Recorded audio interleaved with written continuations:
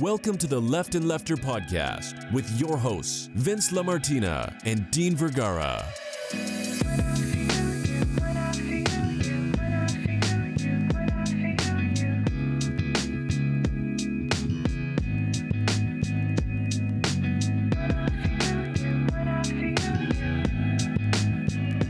This is the Left and Lefter podcast, where we discuss the current news and events from the ideological perspectives of a moderate Democrat and a democratic socialist.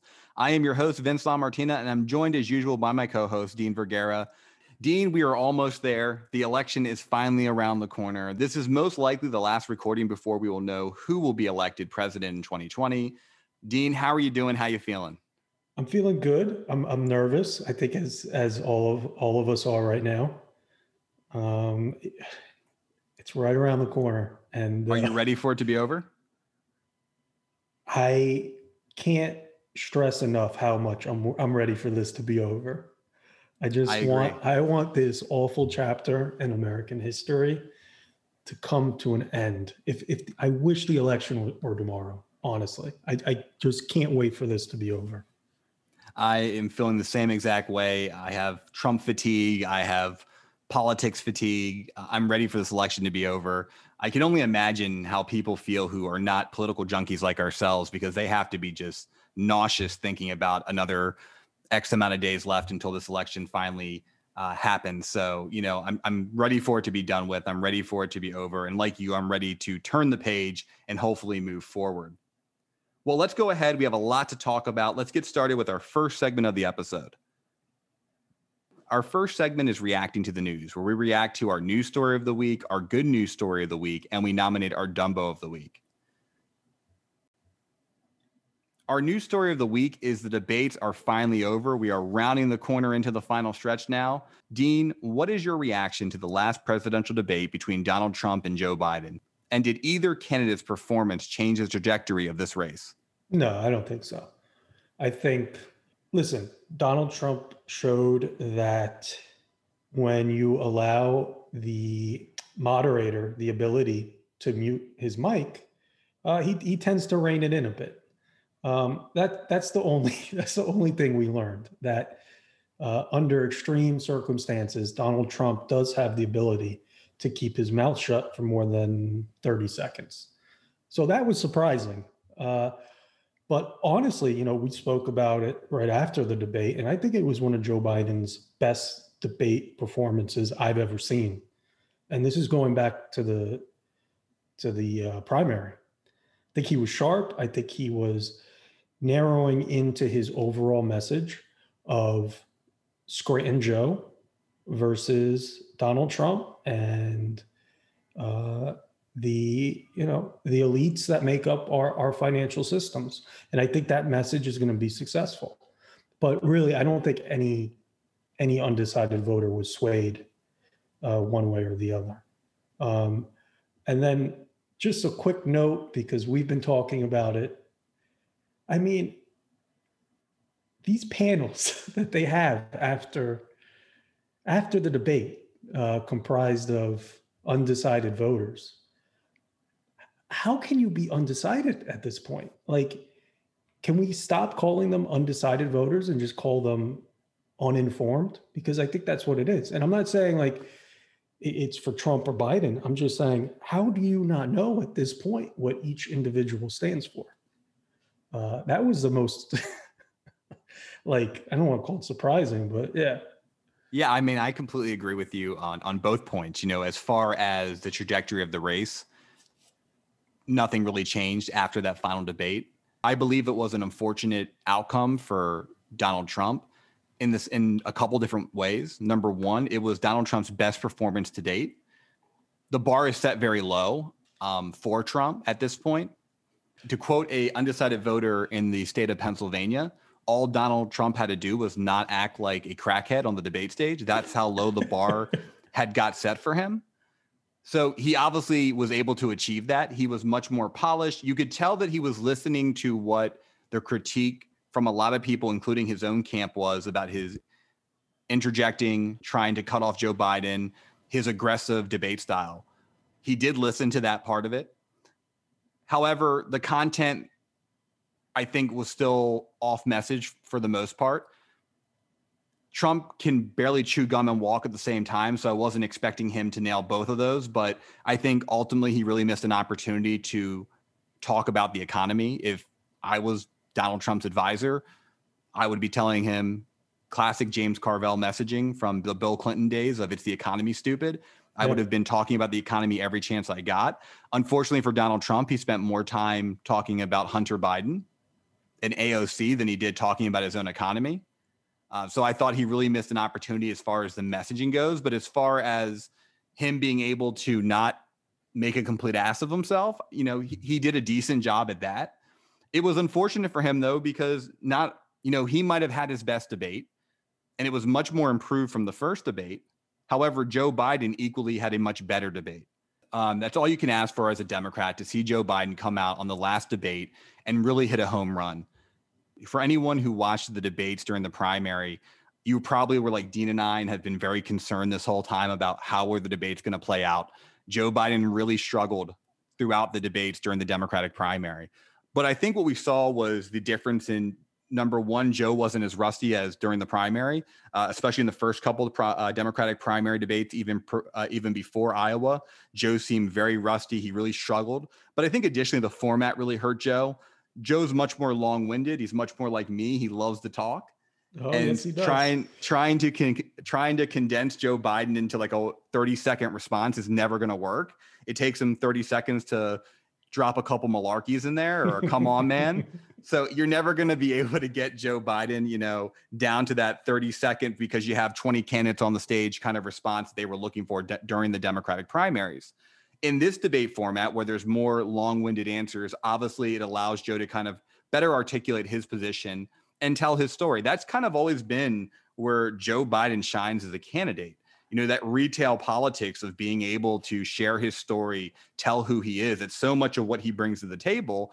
And I think that so much of what's working right now is his story of growing up in Scranton, taking the Amtrak every day, having empathy. That all kind of feeds into who he is as a person. And it's his personal story. And he tries to make that story in almost every answer that he gives during the debate. Every answer. And it's positive. It's what people connect to. Unfortunately for Trump, I think one of the biggest mistakes he made and his team made, it was a tactical decision. They tried to go after Joe Biden as someone, right after he secured the nomination, as someone who has lost a step, someone who is mentally just not there anymore. And so when they did that, they set the bar very low for Biden. And then that first debate happened and everything kind of blew up in their face. And now in this last debate, that was not just a good debate for Joe Biden. In my opinion, that was one of the better debates I've ever seen as far as a candidate. He hit every point the way he needed to. And I know there's a lot of people who are critiquing Joe Biden and they like to point out that, I wish he would have said this. I wish he would have said that. But let's face it, Trump was lying like every 2 seconds. You can't respond to every Trump lie. You have to hold your punch at some point and know where to take your shots. And I thought Joe Biden did a masterful job punching back on some of the big lies that Trump said, and then additionally sticking to his message and sticking to talking to the voters and speaking directly to the camera. Yeah, listen, it's easier said than done, right? It's easier to say after the fact, oh, you should have said this or you should have said that.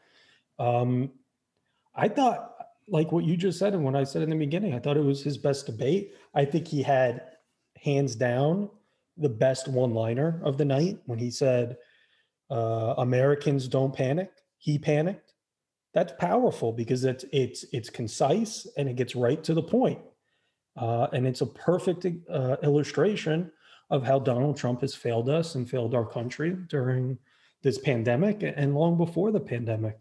But, just like from a strategy perspective, it's something we spoke about privately.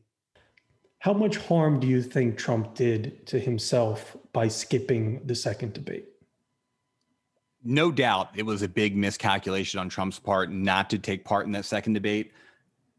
My honest guess of why he did not do the second debate had more to do with the fact that I think his breathing maybe might have been impaired. Even while Trump was recovering, you would figure if he was really feeling that great, he'd be all over Fox News, and he picked and choose when he was on. But like when he did his Hannity interview shortly after being released from the hospital, you could hear the laboring in his breathing. He struggled to not cough at times. He kept on putting himself on mute. I think that was the ultimate reason why he did not do the second debate, because he did not want that to be shown through a 2-hour debate, on camera, broadcasted to millions of people.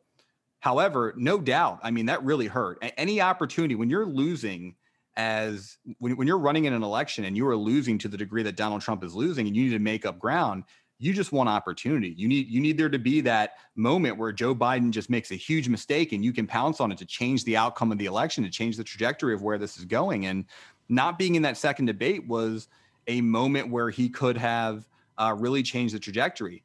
And obviously, it was a miscalculation because they ended up finally having town halls later in the week. And Trump did fine in his town hall appearance. But I guess at the time, the thought process probably was, we don't know if we'll be ready. We don't want to do the Zoom debate because the Zoom debate also puts further emphasis on the fact that he had COVID. So there were all these reasons why Trump did not want to do that second debate. I get it. Don't you think his amazing smile would have been able to cause people to ignore the coughing? Because he does have an amazing smile. He has been told he has an amazing smile, but according to the Miami Herald, the lady who said that, if you don't know what we're referring to, we are referring to a moment during the Miami town hall that Trump had, where an undecided voter said Donald Trump had an absolutely amazing smile, and she loved it when he smiled. And I don't think I've ever seen Donald Trump grin more than during that moment. Yeah. He loves to be flattered. But to quote the Miami Herald, afterwards, after hearing Donald Trump give his answer, she became a decided voter and decided she was voting for Joe Biden. So I don't know. Obviously, the smile is not enough, Dean. Yeah, I guess not. And in defense of Joe Biden, I'd also like to point out, I think he has the better smile. I'd like to see some public polling on that. Yeah, I would too as well. But, in terms of skipping the second debate, it's kind of like you're again, I'm so sorry. We're full of sports analogies. I mean, it just comes with the territory. But it's kind of like we were in the seventh inning and Joe Biden was up by 4 or 5 runs. And then Trump and his team decided to just skip right to the 9th inning, and try to make it up there. But I guess what you said is probably true. Maybe just he didn't feel like he had the stamina and the physical strength to keep up with Joe Biden, who we know has both the mental fortitude and physical capacity to ride bikes, to run up hills, to climb up and down stairs, something that Trump has not been able to display. So, it is what it is. And I think for the Trump campaign too, thinking of the stamina problem, it probably did weigh pretty heavily in their heads. I mean, think about how much media attention it got when Trump was struggling to get down that ramp. I mean, he spent weeks trying to explain it. And then you had the Biden campaign, who to this day loves to put social media clips online of both Joe and Kamala running up and down steps. They find it still a running joke in their campaign. So, they didn't want to give the Biden team, they didn't want to give the Biden campaign another chance at, making a stamina joke at Trump's expense and hurting the Trump argument of Joe Biden is the one who's diminished. Yeah, listen, I don't want to go too off the rails, but to any potential moderate or, dare I say, conservative individual who might be listening to the podcast, maybe you could send us an email or something. Try to explain to me how you can look at Donald Trump, who is obese by any medical standard. He is an obese individual.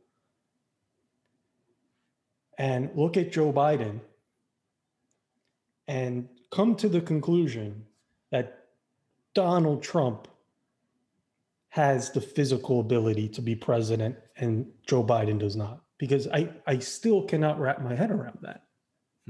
It reminds me of during the final debate, former Governor Martin O'Malley of the state of Maryland put a tweet out referring to the fact that Donald Trump was getting more of a close-up in the camera zoom and questioned whether it was due to, quote, being morbidly obese. He later had to delete that tweet. But that was something that, Martin O'Malley pointed out during that final debate. Getting back to the final debate, was there any point during the debate where Biden said anything that kind of stuck out to you where you think it could have done harm to him with any undecided voters? Well, for me, I mean, I can't, again, I'm really having a difficult time right now trying to put my mind in the mind of an undecided voter, because I just don't get it anymore. But for me, as someone that comes, a little bit more to the left of this, listen, I was taken a little aback by his stance on fracking. I know there's a bit of nuance there in what he said in the debate and in the Democratic primary debate and what he's saying now. I think that's a nuance that unfortunately doesn't quite work nowadays in our political environment, especially when he started talking about oil and how he wants to eventually get us away from oil entirely. Now, for me, that's music to my ears, as I know it is to you as well. But I kind of think it was a slight misstep for him to say that, just because the GOP and the Republican operatives are going to use that sentence out of context over and over again in Texas. And that's my only concern with that. I would agree. And, you saw it even with some Democratic Congress people who are in tough re-election bids in states like New Mexico and states that are on that border, like Texas, where they distance themselves almost immediately from what Joe Biden said. Now, after the debate, the Biden team did a very good job of explaining what Joe meant. He was referring to eventually getting away from fossil fuel, which I think everyone agrees on. He was not calling for it to be ended right away, that it was going to be a gradual moving towards green new energy jobs and it would be phased out. But of course, the way Donald Trump and the GOP have already taken that little soundbite is that Joe Biden wants to end the fossil fuel industry right away. And yeah, they are going to try to use that against him. But was it a misstep? I know personally, I think he would have liked to say it. Maybe he would have liked to said it in maybe a different way. But to be honest with you, this is such a different election. I really don't think that people are voting based on fracking or based on energy policies. There is so much at stake in this election, and that I don't know how in a typical election that might be enough to swing it. But with so much more on the line, with a lot of voters feeling this is a fight for democracy, this is a fight for American values and what America stands for, I think that type of misstep is not going to hurt Biden.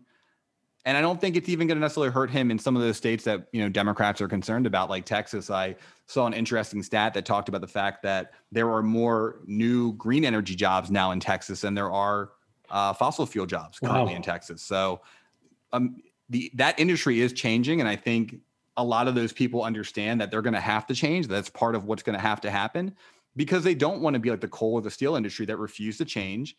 And then all those jobs just go away overnight. They'd rather get to a point where they're slowly transitioning and having new jobs pop up and then transitioning their company into those new jobs. So hopefully that happens, and hopefully voters are smart enough to understand that nuance if it is a deciding reason of how they're going to vote. But again, I question even how many voters are really undecided. You mentioned it in the intro, Dean, and we've talked about this off the podcast a bunch, which is there aren't that many undecided voters. And I even question, of the undecided voters, are they really undecided at this point? Like, how do you not know? Like, there's never been an election where you know so much about each candidate and they're so different. Like, how do you not know at this point who you're voting for? There is, you can make the argument, and I think I will. There has never been so little overlap between two presidential candidates in recent memory, at least that I can remember. What attribute, whether it be political or character based, I can't think of a single attribute that there is a degree of overlap between these two men. And given that delta that is so obvious and plain to see, I don't understand how anyone could be undecided at this point. Like, if we were to go back to, let's say, 2012, Mitt Romney versus Obama, right? If we're just going to push politics aside for a moment, there was a pretty clear overlap in that election. And that overlap was that both of those men were good, decent men. And I obviously I have many issues with Mitt Romney, especially, his decision on the Supreme Court. But I'm not going to let that blind me to the fact that I do think Mitt Romney is a good man that cares about this country, but he has a very different political and economic perspective on how we move forward. You can't even say that about Trump and Biden. It's just so obvious. So, yeah, I think you're right. I don't know how many of these undecided voters there really are. And if they say they're undecided, I just can't understand why. There was a recent New York Times article regarding undecided voters, and it focused specifically on undecided voters in North Carolina. And one of the things that we know about the voters who are undecided, it's the smallest group ever in any presidential election, which makes sense due to the fact that these candidates, like Dean said, are so different. But it was really interesting when they broke down and spoke to some of these undecided voters of why they were undecided. And one of the people they interviewed, to show you how much of a nuanced situation it really is, one of the people they interviewed was an evangelical Christian in the state of North Carolina. And that Christian was undecided because they were waiting to see what happened with the Supreme Court battle. And they said if Amy Coney Barrett was nominated and was put on the Supreme Court, that they were going to vote for Joe Biden because they were evangelical Christian voter that had serious questions about the character of Donald Trump. However, their number one reason to vote was because they are pro-life. And that if the Supreme Court was settled and they got the extra person in the Supreme Court, that would no longer be their primary core Christian value they cared about. And that on every other issue, she agreed with Joe Biden. And this was someone who voted for Trump in 2016 and has voted Republican their whole life. So there are some weird situations like that I think that are out there. And I would venture to say when you look at those undecided voters, there's not many of them. And typically, if we're going to go historical, and I know we try not to go too historical with anything with Donald Trump because he seems to be the anomaly every time. But typically at this point in the race, if they're undecided, they're not going to the incumbent. The person who's undecided this long has been undecided because there's just something about the incumbent they cannot get over, and they eventually go to the challenger. Now, again, Donald Trump has been different throughout his whole career. Everything about him's different. That's probably the nice way to put it. So we don't know if that's going to hold true, but I think if you're Joe Biden right now, you're happy where you are in the polls. You're happy there's not a large group of undecided voters like in 2016 to sway the election one way or the other. Probably very happy that historically those undecideds are more likely to come to him than they are Donald Trump.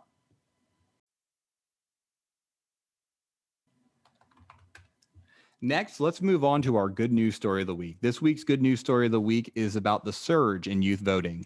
According to a Tufts University analysis of early voting, the youth vote has finally arrived. So far, more than 3 million young people between the ages of 18 to 29 have already voted, including 2 million among the 14 key battleground states. For example, Florida had only 44,000 18 to 29-year-olds vote in 2016. However, already 500,000 have voted in 2020. Dean, is this the year that the youth vote will actually decide an election and show up? Well, if these reports are accurate, and I don't see any reason why they wouldn't be, that is a huge increase in youth early voting. I mean, there's no other explanation to that but just a profound desire to remove Donald Trump from the presidency. And what is incredibly shocking to me about that is, and correct me if I'm wrong, But it doesn't seem like Joe Biden has been doing a great deal of things in order to encourage that increase. I don't, other than, your typical election, but we know that young Americans, especially those in the millennial and Gen Z generations, are becoming increasingly liberal. They're becoming increasingly more accepting of democratic socialism because they see how the status quo has time and again screwed them over. There was a recent report that came out showing that millennials control roughly 5% of the wealth of America.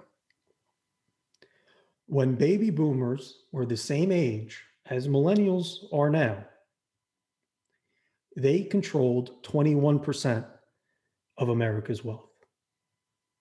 So there's a ever increasing frustration in our political system amongst young voters. And when you couple that with Donald Trump, who is seen by young voters to be unacceptable, racist, misogynistic, and just incapable of performing this job at any decent level. I think when you couple those two things together, I think we are ready in this country for a youth vote surge. And if this holds up, and you're Joe Biden, you can't be anything other than ecstatic about these numbers because these are Democrat voters. We know that, right? If you look at the crosstabs in the latest Florida poll, where you're looking at somewhere between 65 to 70% of voters within that demographic, 18 to 29, voting for Biden. So this would be huge. And I don't want to get too, I don't want to focus too much on why Republican voters are decreasing, because it's kind of a morbid statement, but it's just the reality that you will have more and more younger voters being able to vote in this country of a more progressive ideology, and you're going to have fewer and fewer Republicans able to vote. And right now is the perfect time for those two things to intersect. And it really can't happen any sooner. Our economy is in shambles. Our federal government has absolutely no response for COVID. And young Americans see it. And young Americans are more aware of their global surroundings than any other generation. We know it doesn't have to be this way. We were raised on the internet. We've been raised with this perspective of maybe America isn't the greatest country in the world because maybe America doesn't do everything so great. So this is incredibly exciting. I just hope it holds up. Dean, I couldn't agree more. When I saw the analysis released by Tufts University about the youth vote, it really gave me hope. When you break down the numbers and you break down even the issues that people from 18 to 29 are voting on, talk about the stark differences between that electorate and the other electorate. The number one issue when they looked at people voting from the age of 18 to 29 was climate change. The number two most important issue was racial inequality in America. Number three was COVID. The economy wasn't even in the top three for them. It was climate change, racial inequality, and COVID. And unfortunately for Donald Trump, like Dean pointed out in Florida, those are not three issues that he does very well on. So if you're Joe Biden, you have to be ecstatic to see these early vote numbers come in. To put it really in perspective, I look at the Michigan numbers. To remind everyone, Hillary Clinton lost Michigan by 11,000 votes total. In 2016, only 7,500 people from the age of 18 to 29 voted early. Wow. 7,500. So far, as of today, more than 150,000 have voted. If that number doesn't give you hope, I don't know what will. That is a game changer in a state that was won by 11,000 by Donald Trump. It's incredible. And I think a lot of, listen, we're both from Florida, and we try not to be too Florida focused, but I would be remiss if I did not mention how active the youth vote has been, especially in South Florida, especially since the devastating events that happened in Parkland and the shooting, and how those young kids mobilized, activated, and they have stayed motivated in order to change our country's gun policy.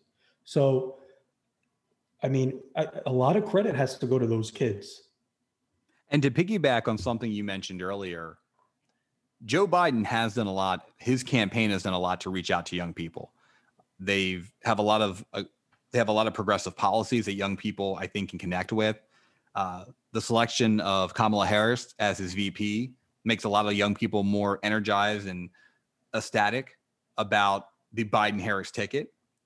But if we're going to be honest about it, and you look at these numbers and you look at the analysis, it seems very obvious that the surge in youth voting, I think, maybe doesn't have a lot to do with Joe Biden, but has a lot to do with the fact that young people are just pissed off. They're angry. They're angry that for years, the older generations have been controlling the narrative of government, that we've gotten to a point in our society that we're this dysfunctional. And they realize that they can be the change. And I think it's gotten to a point where they are voting to be able to show their political power. Yeah. You look at something that happened after Parkland, where they really tried to mobilize and get gun reform to happen, and they were shut down by Republicans who scoffed at them because they're young voters who don't turn out. Why would I care about a group of people who they're not going to show up? I have nothing to worry about. They're not actually going to vote. Yeah, they might not like me, but they're not actually going to show up and do something about it. Well, to me, these numbers show they're going to show up and they're going to do something. They're going to vote you out. Oh, and to me, this is the power grab that we've been waiting for from the youth of our country, and a much more progressive youth. When you look at what's important to them, climate change. The older generations, correct me if I'm wrong, Dean, I doubt it shows up in the top 5 of most important issues to anyone above the age of 40. Yeah, no, you're absolutely right. I don't think it has much to do about Biden, like you said. I think it has to do mostly with what you were talking about in terms of why they're coming out and why they're voting. And primarily, as you also mentioned, is climate change. And they should be pissed off. We should be pissed off because we're going to be alive when we're living with the consequences of our previous generations' complete disregard for our planet, and how they put profit ahead of sustainability and the human condition. And what is reassuring about this trend is every year there's going to be a whole new crop of 18-year-olds, and they're going to keep coming. And that is reassuring in this election and elections to come.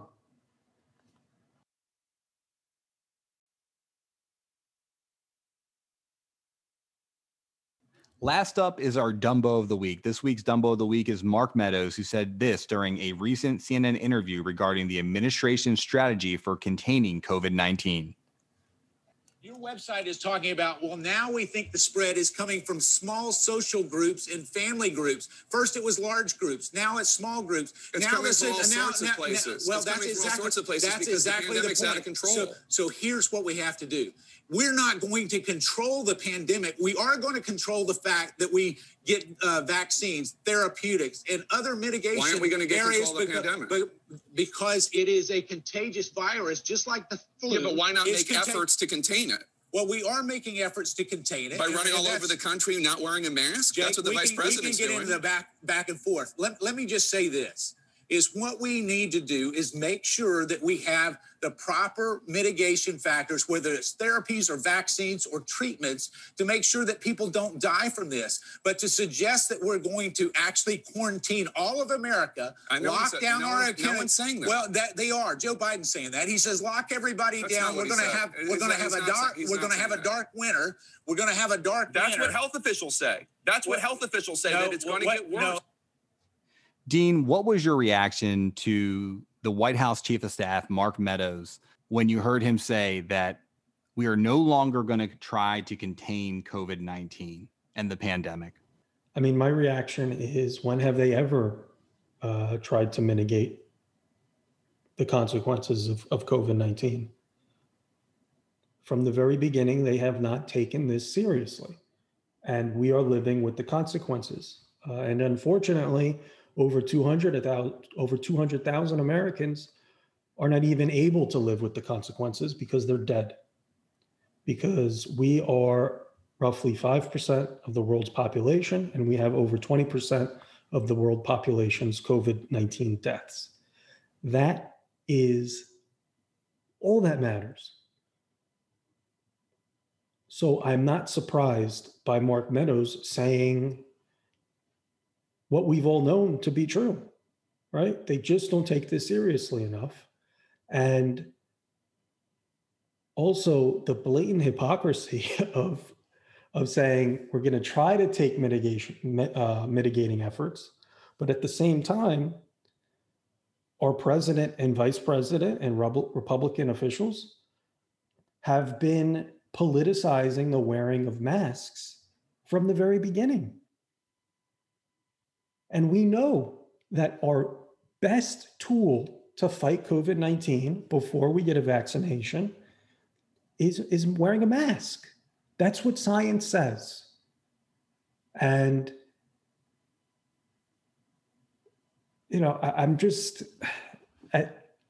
guess I'm numb to it all at this point, because nothing that comes out of this administration related to COVID-19 or anything else surprises me anymore. Dean, obviously, I agree with everything you just said. And even though we've known this for a while about the Trump administration, it was still surprising to hear them actually admit it on air that they're no longer trying to contain the virus, that it has gotten to a point where our only hope is people going to the hospital and maybe having a better strategy once they get to the ER, or having a vaccine sometime next year. To hear that, and to hear it from a White House official so blatantly, was just so shocking. I could easily sit here and over the next 10, 15 minutes just go over every blunder, every ineptitude that has happened with this administration with regard to the COVID-19 pandemic response. But Dean, you articulated that very well. The one thing I will say instead is that everyone needs to vote. It is so important. So please, if you have not voted yet, if you're going to vote by mail, make sure you're checking the instructions on how to vote by mail in your state. Make sure you get it into the mail by whatever deadline that you have. If you're going to vote in person, please make sure that you have an actual voting plan. You can't leave it up to chance. You can't just leave it up to how your day is going. Please go to iwillvote.com, make a plan, have an action plan of how you're going to get to the precincts. This election is so important. And a statement like that from Mark Meadows just sums up what is on the line. It's more than just policy. It's more than just climate change. It's more than just one issue. Our country is on the line this November, and we have to show up. So please go to iwillvote.com and make sure you know what your voting plan is going to be for this election. Now to our main event. Tonight's main event is making our prediction for the 2020 election. Dean, it's time to put all of our chips on the table and go all in. Here is how this challenge will be done. We will make our prediction for each of the 14 battleground states and our final electoral college prediction for each candidate's total. Dean, are you ready to do this? I'm ready. I'm ready to beat you once again. So just in case anyone's wondering what I mean by that, is, let's just say, one of our 2016 predictions was a little more accurate than the others, but I don't want to get into that. Listen, it's a new election. It's a new day. It's a moment for you to redeem yourself. And I'm excited to do it. And Dean, I appreciate you for always finding a way to bring up 2016 and the fact that you were right once. In the words of saying that my father always likes to use, even a blind squirrel can find a nut every once in a while. I'd like to also point out who was more accurate during this primary season. Are you still feeling the burn? I digress. I don't want to get too caught up in the outcome. We're all Democrats now. No need to. Come on. Let's do it. Let's get into it. All right, Dean, let's go ahead and get started. The first state that we're going to look at is the state of New Hampshire. Obviously, it tends to be one of the most volatile swing states. New Hampshire has a large proportion of white suburban professionals, and it tends to have a good, decent proportion of conservative rural voters. Dean, how do you have New Hampshire shaking out in 2020? So with the 4 electoral votes, I have them going to a Mr. Joseph Biden. And just a brief explanation as to why. For this state in particular, Joe Biden is not Donald Trump. And that's it. That's all that matters. So what about you, Vince? Yeah, I'm right there with you. I have those 4 electoral votes going to Joe Biden as well. It's a tough state for Trump. I think it was a state that in 2016, they obviously came very close to winning. People forget how close the state of New Hampshire was. I believe Hillary won that by 0.4%, so less than 1%. So it was a state that, Trump and his team obviously have invested heavily in. That being said, the polls this time around haven't been great for Trump.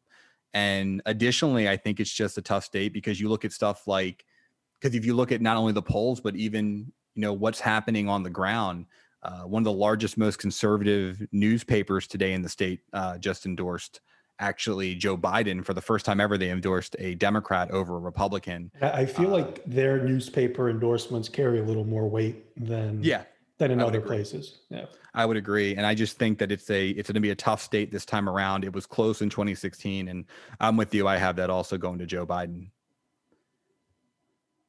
All right. Our next state up is the state of Arizona. Obviously, one of the fastest changing states on the electoral map, typically a Republican stronghold. It is now a true battleground state. We saw it in 2016 when they elected a Democrat to Senate. It looks like it could happen again, potentially in 2020, with another Democratic senator being elected from the state of Arizona. And then additionally, with potentially a state that could go to Joe Biden. In 2016, Donald Trump won the state by 3.5%. So under 5% win for Donald Trump in Arizona. Dean, who do you see the 11 electoral votes in Arizona going to?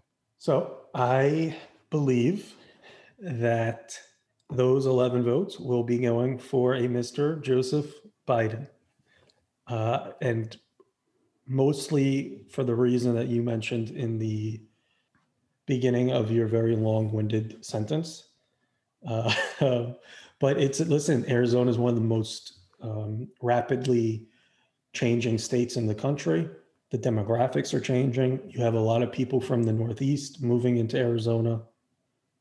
And I think the blue wave within the state of Arizona is just going to continue.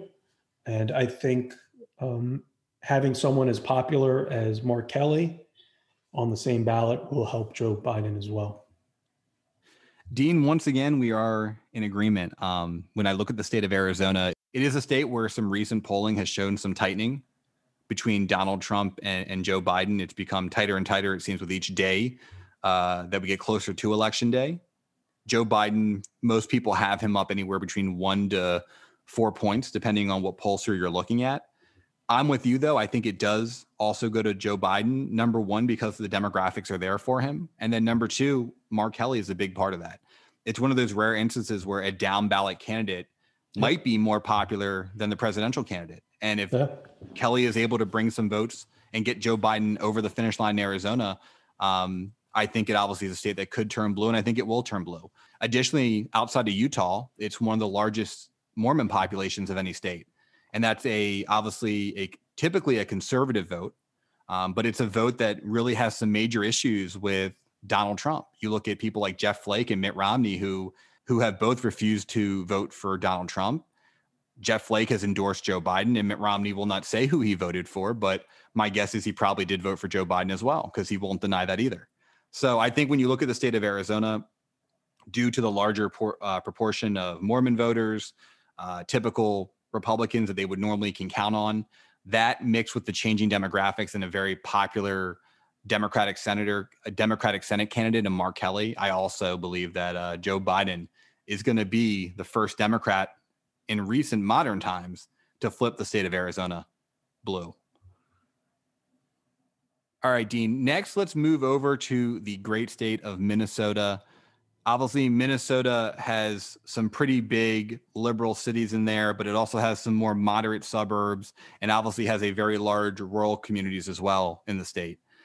Dean, in 2016, Hillary Clinton did eke out a win in the state of Minnesota, winning by 1.5% over Donald Trump. What do you see happening in 2020 in Minnesota? I think it's going to be a pretty easy victory for Joe Biden. And I probably should state this now instead of repeating it over and over again. But a big portion of my rationale, and I know, for you as well, is that if Joe Biden is increasingly competitive in the state of Texas, what does that mean for these other states? And I think Minnesota is one of those states that will be a clear victory for Joe Biden. It's going to be, I don't think it's going to be as close as it was last time. So, Dean, this is where we're going to have our first little bit of a disagreement on how we see this race. I do also have Joe Biden winning the state of Minnesota, but I think it's going to be a lot closer than people think. It is actually one of the two states that I'm most concerned about that went blue in 2016 that I have concern about flipping over to Donald Trump. The other state we're going to talk about next. So I'll save that for that explanation of why I think that. But when you look at the state of Minnesota, my concern, again, there's a tightening that's happening in that state. In recent polling, it's a state that in 2016 was often ignored by the Democrats, and you're even somewhat seeing that play out towards the end here in 2020. They haven't been putting as much emphasis in Minnesota as Michigan or Pennsylvania. It's still a state that I think we will eke out that win, but I have it being a little bit closer than I think most people, or at least the general consensus is among pollsters that it will be. I think Biden will win by more than what Hillary won, but I think it will be a little bit closer than people think. So I still have Joe Biden winning the state of Minnesota. So there's not that much disagreement between us, but I do think it will be closer than what you think it will be.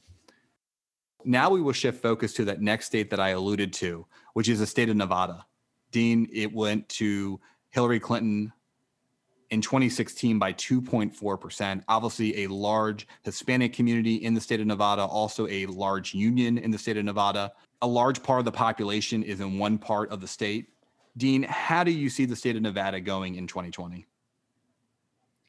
So I do have some concern regarding Nevada, mostly because Nevada's economy is obviously so beholden to the success and or failure of Las Vegas and how well that city is doing economically.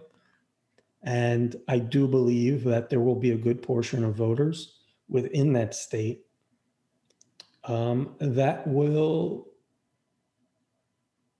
be more inclined to vote for Donald Trump because they view that he will be more inclined to keep things open no matter what goes on with COVID, and is more likely to reaffirm a false narrative that COVID-19 isn't that dangerous and that will in effect help the economy of Las Vegas and therefore the economy of the state of Nevada.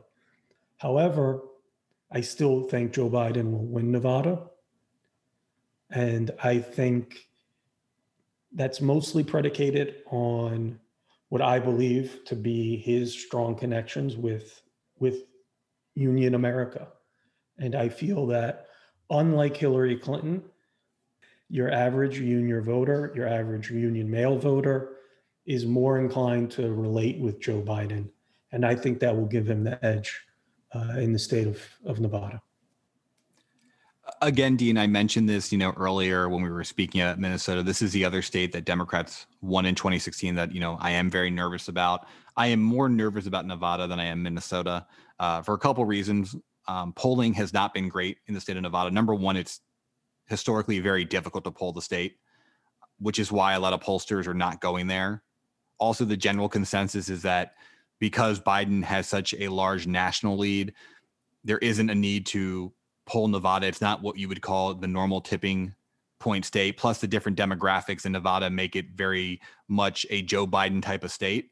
I still believe Joe Biden will win. That's my actual prediction. He will win the state of Nevada. But I did go back and forth. And at one point when we were preparing for this episode, I did actually have it read because I was concerned about a lot of the things that Dean mentioned in his opening about talking about his concerns about the state. However, when I look at it and the more I looked at some of the early vote numbers that are coming in for the Democrats, though, those can be misleading as well, because we know that historically Democrats are more likely to vote early this election than Republicans. That being said, I believe Joe Biden will win Nevada. I'm hoping it's not going to be too close. I'm hoping that he's going to win it by a decent margin, but I would not be surprised if Nevada was a lot closer than a lot of pollsters think it's going to be. All right, Dean, next up is a state that's been getting a lot of attention from pollsters. That is the state of Wisconsin and its 10 electoral votes. In 2016, Donald Trump won that state by less than 0.8%. Obviously, politically, it's shaped by the two main liberal cities in Wisconsin of Milwaukee and Madison. And then additionally, it has a rural north and west of the state with an affluent white suburbs that lie in between.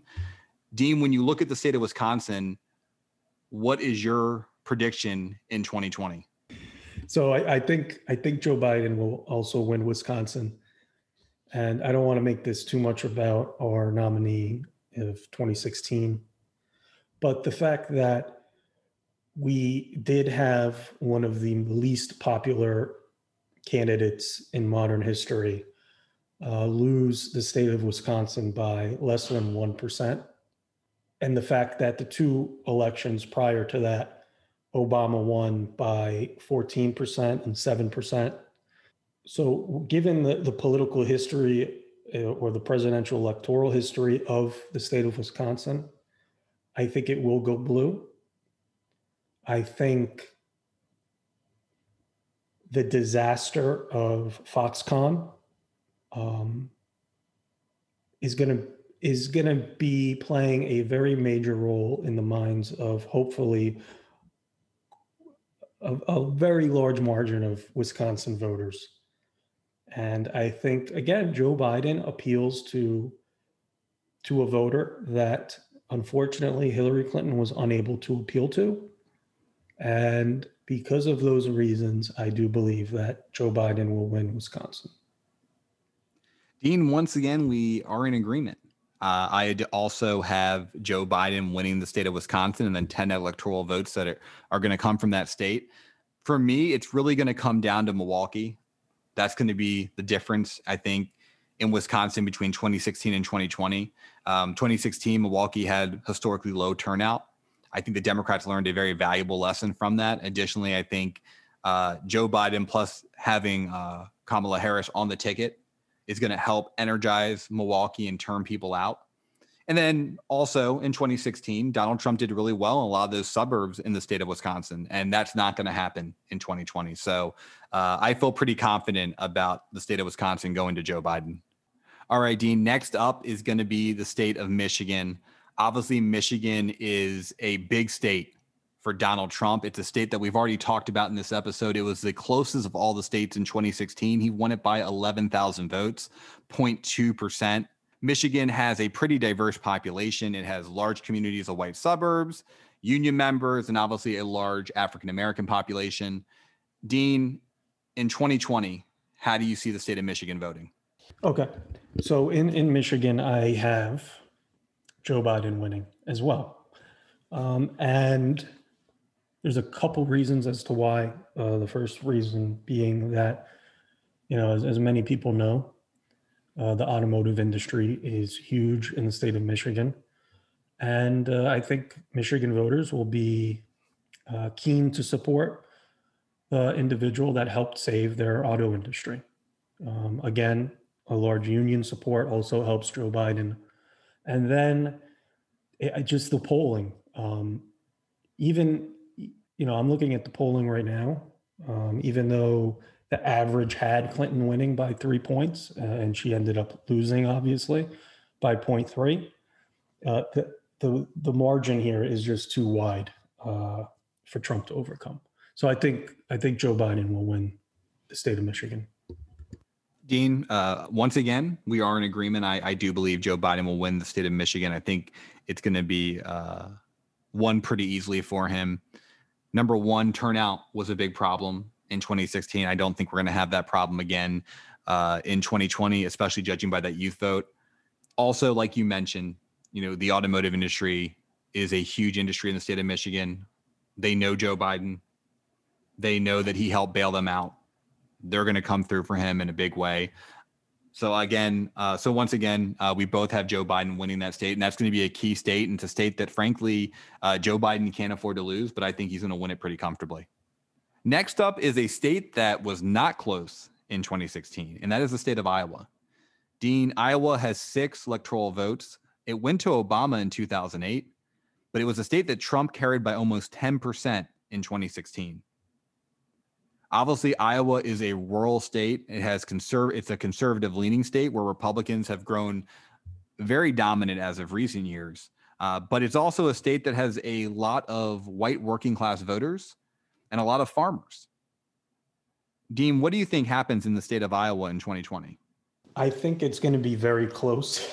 But, comparing the 2016 polling to the actual results, where Trump outperformed the average by almost 6 points, I don't think Joe Biden will be able to overcome that.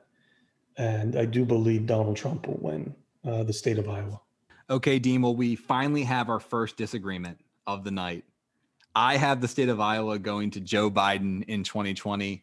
I hear what you're saying about the polling error, and trust me, that's something that concerns me as well. But there was a massive statewide state polling error in 2016 that I don't think we'll see repeat itself again in 2020, or at least I hope we don't see itself repeat again in 2020, largely due to the fact that a lot of states like Iowa, they were not weighting by education. This time around, we are. When I look at the state of Iowa, it was a state that I honestly did not think, even after Joe Biden won the nomination, that we had any chance in. It wasn't a state that Joe Biden really performed well during the primary. He lost. Pete Buttigieg actually won the state of Iowa. It was not Joe Biden. However, I think it's a state that Joe Biden is going to win for 2 main reasons. Number one, suburbs. The suburbs in Iowa are going to turn blue once again. It was something that Obama was able to do. It's something that Biden is going to be able to imitate. And then number 2, I think Trump really hurt himself with farmers.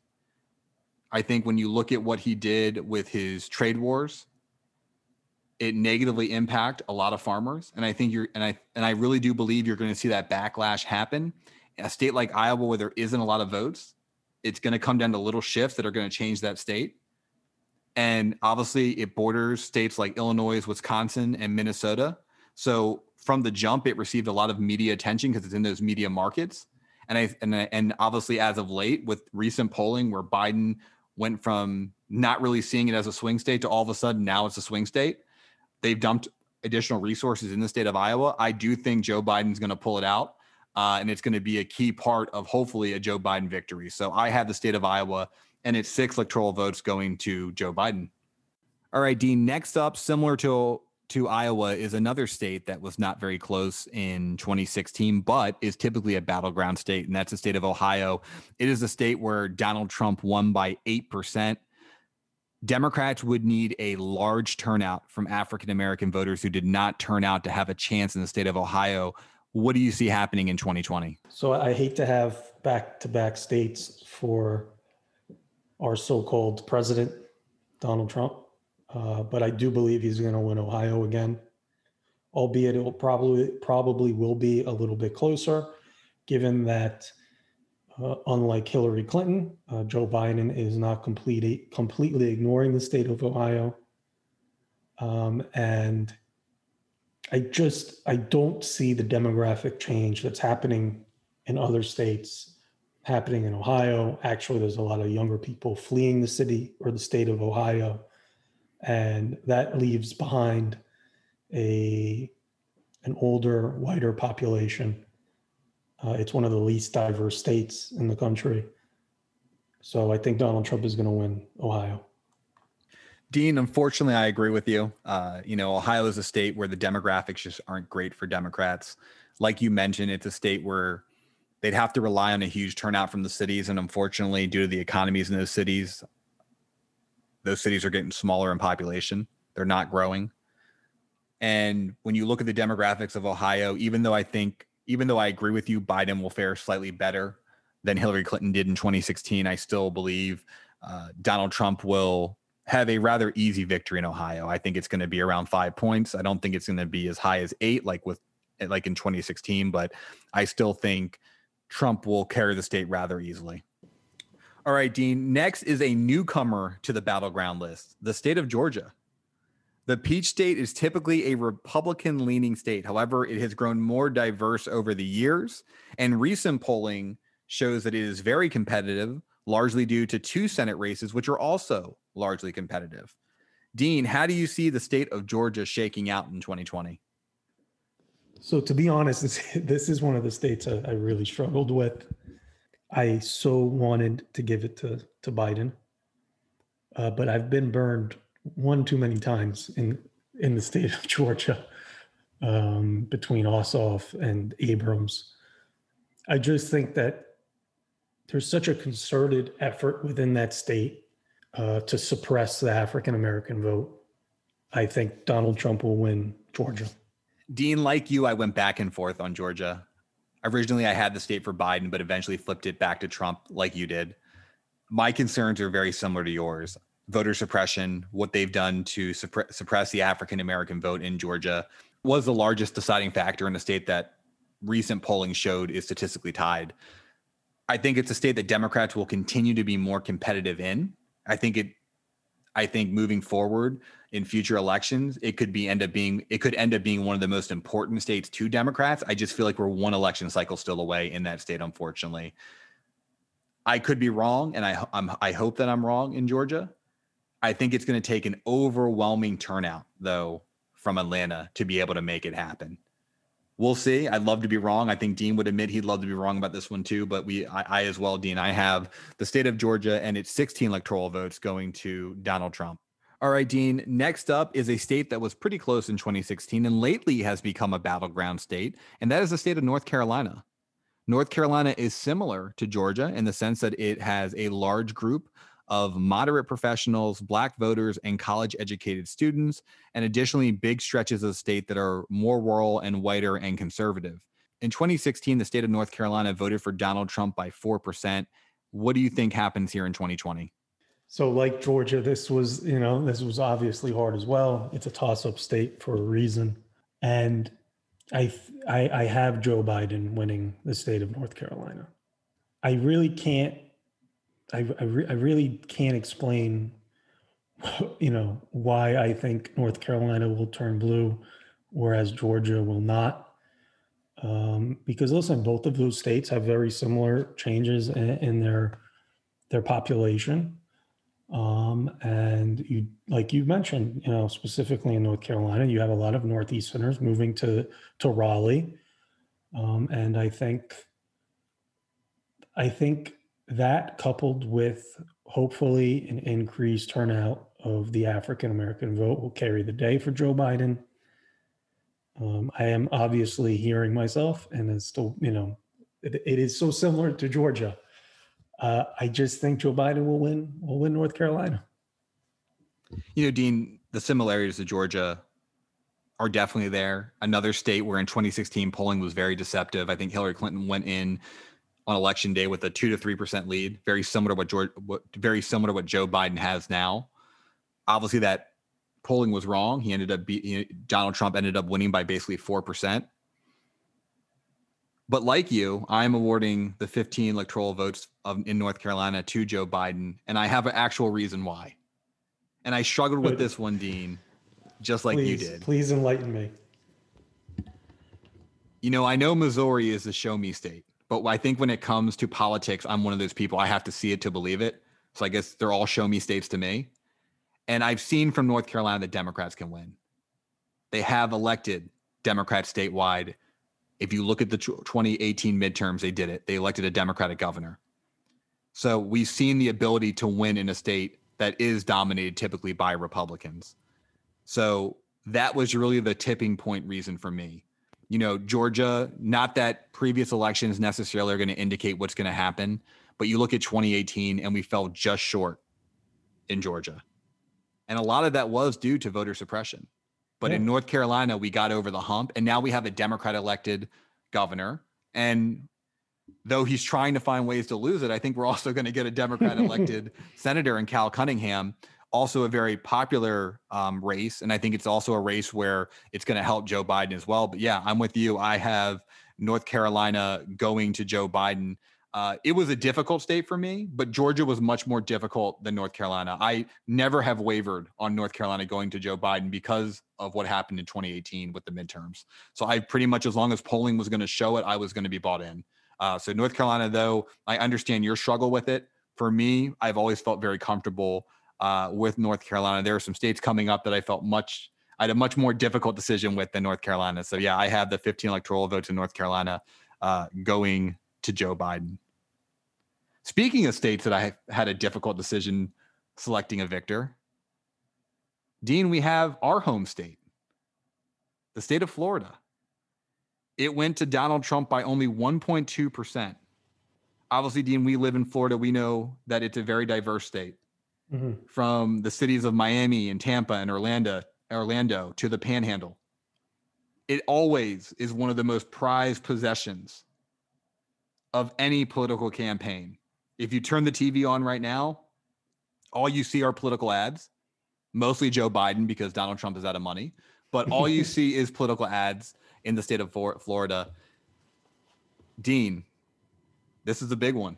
It is. Who do you have winning Florida in 2020?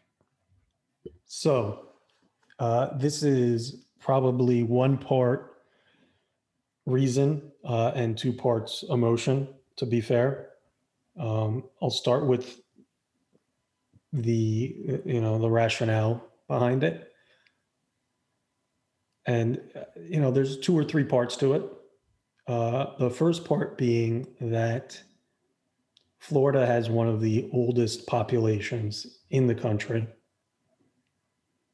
That population is heavily condensed in southeastern Florida, which is also the most liberal part of the state of Florida.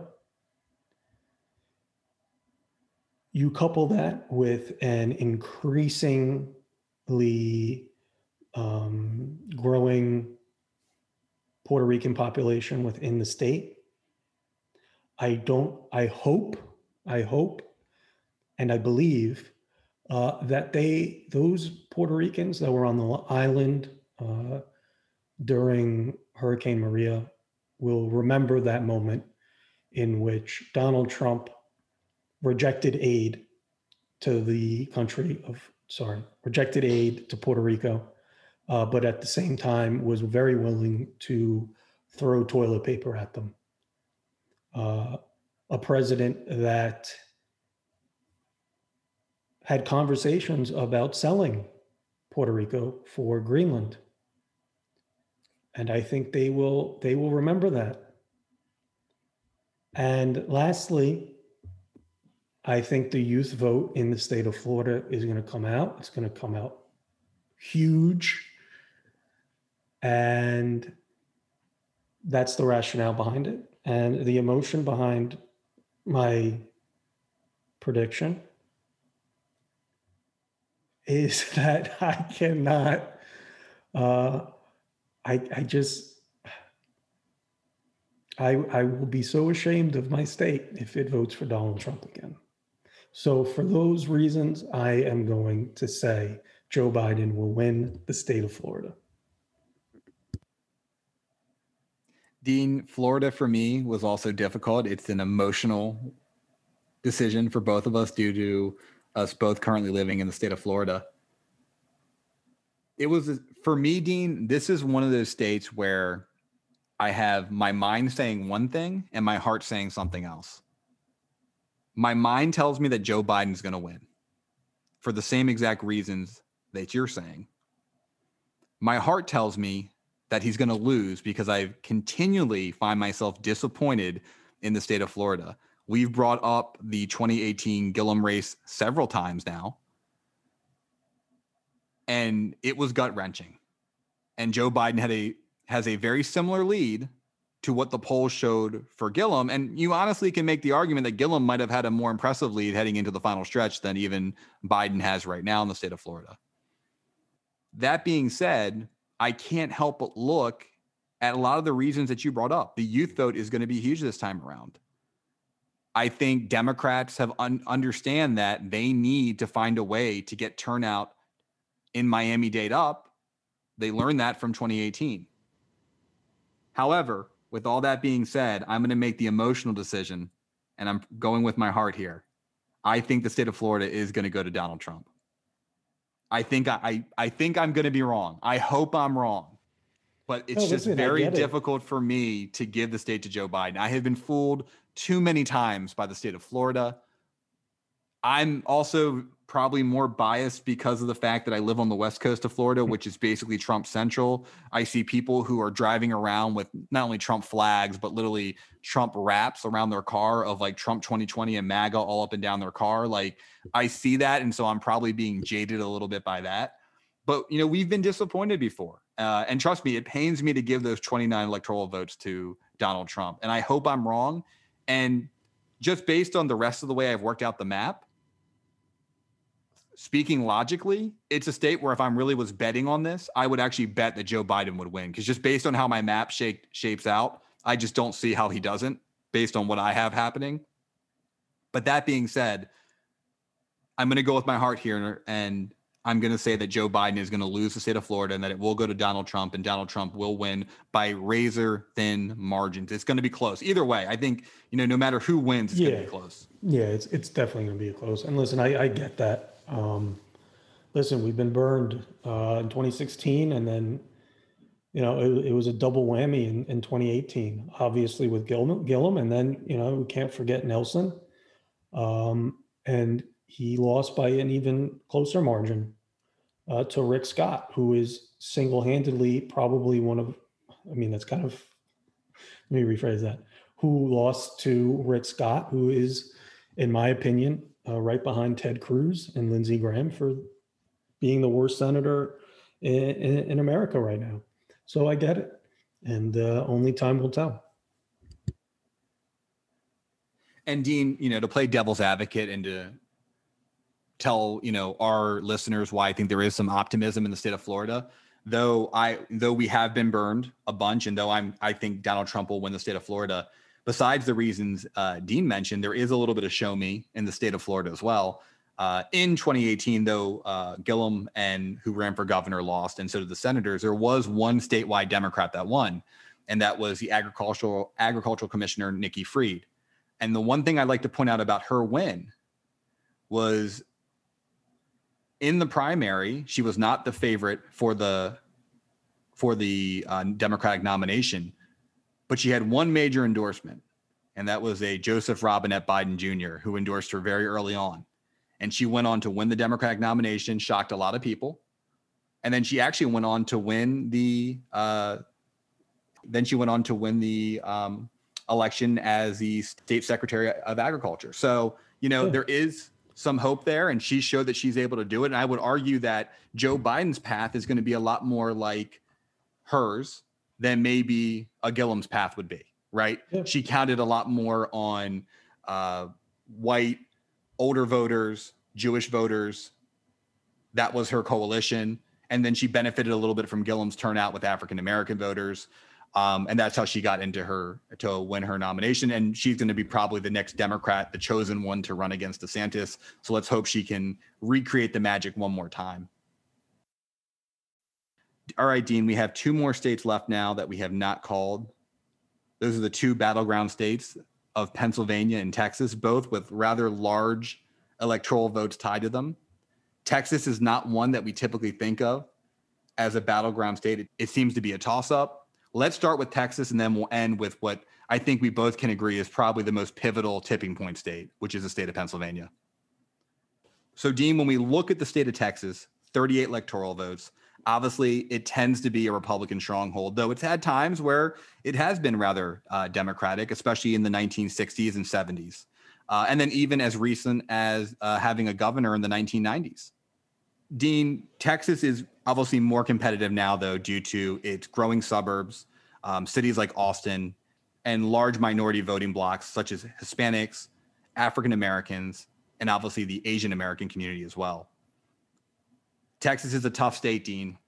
It'd be a big win for Joe Biden, but a state that has yet to really show statewide that a Democrat can win. What happens in 2020? You know, one of the most dangerous emotions or feelings that be it the population of a country or the population of a state can have, and that's complacency. And I believe that complacency will be the downfall for Donald Trump in Texas. And I think Joe Biden will win the state of Texas. So the reason why I'm talking about complacency and Donald Trump's downfall in Texas is because you have to think about that average Texan Republican who just assumes Texas will be red because it has always been red. So they may not have that sense of urgency to come out and vote for Donald Trump in the general election. And then you combine that with a deep and profound desire on the Democratic Party's behalf to flip the state of Texas. I think that's powerful. And then, like you said, you know, Texas is increasingly becoming a more Democratic-friendly state. You mentioned Austin. There was an article that we were discussing earlier talking about, you know, how Chinese Americans within the state of Texas, which is a large population group, surprise, they're not happy about Donald Trump calling COVID Kung Flu. Who would have known? And we can't ignore the horrid reality of how Donald Trump has treated the Latino community in the country. And that Latino community, be it Mexican American, are more connected to the effects on the border than any other Hispanic group of voters in the country. It's going to be difficult. It's going to be hard, but I think Joe Biden will win the state of Texas. Dean, I also struggled immensely with Texas. For me, the most difficult state for me to forecast was Texas. Again, my heart versus what my mind tells me. Everything you said about Texas, I agree with. You know, it's going to be one of those states where I think complacency on the GOP side might cost them. I think turnout is up heavily for Democrats this time around. One of the things that scares me a little bit about Texas is that, again, I talked about show me states. It hasn't shown that it can elect a Democrat statewide. Beto O'Rourke came very close in the Senate against a very unpopular Ted Cruz, but fell just short. Now, you could argue that the only one maybe more unpopular than Ted Cruz might be Donald Trump in the state of Texas. So that bodes well, potentially for Democrats, but it hasn't showed that it can elect a statewide Democrat in a very long time. Additionally, Joe Biden and his team has done a decent job, you know, putting a little bit of money more than most Democrats in the state of Texas. But It's been no secret that people like Beto O'Rourke and Julian Castro have been very disappointed that the Biden campaign won't invest more. They feel that it's ripe for the taking, and they have actually criticized the campaign a little bit, begging them to spend more money there. And then obviously you have Joe Biden's oil comment, which is going to be heavily politicized moving forward. So my mind tells me Trump's going to win it by a slim margin. My heart, though, says exactly what you said, Dean, which is it's a state that has become complacent for the GOP, the changing demographics, everything that you mentioned in your intro. This is one where I'm going to go with my heart this time. And I'm also going to award the state of Texas to Joe Biden. It has been a state that I've been calling for Joe from back in the summer. I thought Texas, I've been screaming Texas is a swing state. Listen, I would not be surprised if Trump won, and I'll probably look back on this recording and think, why did I this one time go with my heart? But of all the states, this is the one where my heart finally won over. And really the reason behind it is a grassroots effort in the state of Texas. You know, the Biden campaign has put about $4 to $8 million, I think, in the state of Texas, somewhere in that range, which is more than any other Democrats ever put in the state of Texas in recent modern history. Probably more than any Democrats ever spent in Texas, because it's Texas, and the amount being spent on this election is astronomical. But really, the reason that gives me hope about Texas is that it's only been 4 million, and you look how close the polls are. And to me, there's a real grassroots effort happening in Texas.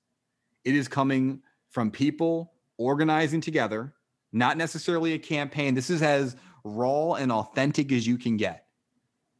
And I believe at the end of the day, that grassroots effort, those people who in Texas who almost help get Beto O'Rourke over the hump, that's what's going to be the way Joe Biden pulls off a monumental upset. Because let's be honest, just so everyone's clear, the polling is not necessarily supporting what Dean and I are showing. I think most forecasts, including 538 and RCP, have it going to Donald Trump if you look at the polling averages. But for me, it's that grassroots effort. And I will say this, Dean, and I don't know if you agree with me on this, but I'm sure you probably will. If Joe Biden pulls off this upset, the DNC and Joe Biden once again need to thank Beto O'Rourke, because it's his organization in that state that put it on the map. And I know a lot of people are going to listen to this and say, well, Vince, you just said the same thing about Florida and how you couldn't go with your heart. What's the difference between Florida and Texas? And if you remember, I kind of alluded to the fact that I would be going Texas blue because I said there's another similar state that's very much like Florida. And those states are kind of identical. And if we're going to use just basic logic here, it's going to be very difficult for, in my opinion, a Democrat to lose Florida but win Texas. I could see the other way happening, but losing Florida and winning Texas, just based on historical data, there's not a lot to support that. The difference is, I think the Democrats are more organized in Texas than they are in Florida. The infrastructure has been there since 2018 because of Beto O'Rourke, and they are pissed off. It's also a state that's been really lately hammered due to COVID-19. So for all those reasons, Dean, who would have thought? We're both calling the state of Texas for Joe Biden. Yeah, and I you alluded to this, and in a week or two, we may look back at this moment and say to ourselves, wow, what were we thinking? We're feeling. I mean, just another thing that we really haven't touched on is you look at these registration numbers in the suburbs of Austin, record levels of registration and early voting. And then also the early voting amongst young voters in the state of Texas. It feels like this is the moment, this is the time. We have the perfect candidate, and they have the perfectly incorrect candidate for the moment. If not now, when? All right, Dean, that leaves us with our last state, the most important state, the tipping point state. When you look at Nate Silver and his 538 algorithm, there is no state that weighs more importantly on this election than the state of Pennsylvania. Obviously, in 2016, For the first time in a long time, it flipped back to the Republicans. Donald Trump won the state by 0.7%, less than 1%. Obviously, the state has a large rural area, but also formerly Republican suburbs that are now switching more blue. And additionally, 2 major big cities in Pittsburgh and Philadelphia. Dean, this is the last one. There's 20 electoral votes on the line. This is the most important state. Does the son of Scranton win his home state in 2020? So I do believe that Joe Biden, aka the son of Scranton, will win the state of Pennsylvania. I don't think it will be necessarily close. I know people like to point at Pennsylvania and the polling back in 2016.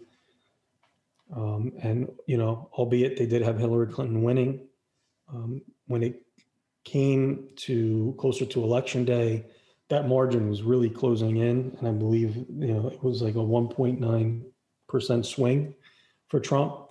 Biden is up on average by 5 points from what I'm seeing. And he's making a all-out effort to win the state of Pennsylvania. There's no complacency. It's all hands on deck in the state of Pennsylvania. And I think Joe Biden will win the state of Pennsylvania. Dean, obviously, on this state, it's a difficult one. It's a state that really has typically been a stronghold for Democrats. And obviously in 2016, it sent shockwaves throughout the Democratic base. It was a state that we never expected to lose. And it's a state that we probably took for granted a little bit in 2016. However, in 2020, we have not. And I, like you, believe the son of Scranton is going to turn the state blue. There isn't a better candidate to turn the state blue than Joe Biden. Let's face it. I think a lot of the Biden appeal was his ability to connect with a lot of those voters in Scranton, in Erie, Pennsylvania, areas that went Democrat typically. But for whatever reason, in 2016, they turned to Trump. He's going to have to win in those 2 areas. And I think that's why he's our nominee, because that was his pitch. These people know me. I know them, and they're going to elect me. And for all the states we've looked at, this is the state.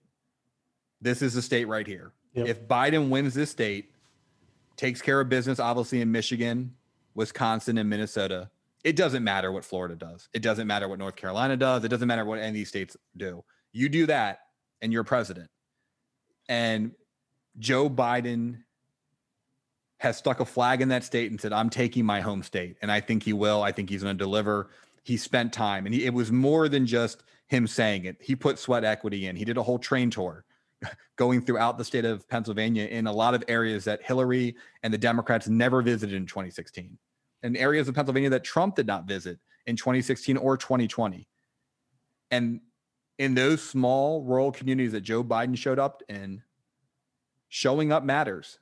Knowing who the person is matters. And one of the things the Biden campaign said about Pennsylvania that I think was a great strategy was, a lot of these rural communities where that train stopped, they know they're not going to win, but it's not about winning. It's just about getting another 5 or 10%, because that adds up. And if they can do that in each one of those small counties, it's going to be the difference in this election. And I really do think that Joe Biden and the Biden campaign has invested heavily in the state of Pennsylvania, and the son of Scranton is going to win his home state. And that's going to be the deciding factor in this election. So, Dean, now it's time to tally up what we had. What was your final electoral vote for this 2020 election? What did you have the final outcome being? So my total will be 166 electoral votes for the worst president in American history, Donald Trump, and then 372 electoral votes for Joseph Biden. And for me, I have the worst president of our lifetimes, and hopefully after this election, no longer our president, receiving 188 electoral votes. That's Donald Trump receiving 188 electoral votes. And I have Joseph Robinette Biden winning a mandate with 350 electoral votes. Dean, we both are counting on big things this election, and we're hoping for that blue wave to come about. I hope that we're right. The blue tsunami, it's coming. And I hope for our listeners' sake that we're right as well. That's it for this episode of the Left and Lefter podcast. The next time we will speak with you will probably be after this election has been decided, and we'll have the ability to go over some of our projections and see how off or correct we were. And I think I speak for both Dean and I when I say I hope we are both wrong and that Joe Biden wins by even a larger amount than we think. Though I would agree. Let's go for it. Hey, you never know. You never know. So, and the only way, we are going to win, regardless of what polling shows, regardless of what happens over the next couple of days, the only way we can win, again, is by everyone voting. So please, once again, we've already made this pitch, but if you haven't already voted yet, please go to iwillvote.com, make an action plan to determine how you're going to vote. If you prefer to call them and you have any direct questions, you can also call them on their hotline at 833-336-8683. That's 833-336-8683. Also, you can text the word access, ACCESS, to 43367. That's access to 43367. Please, once again, make that action plan. Make sure you know how you're going to vote. It's so important. It doesn't matter what the polls show.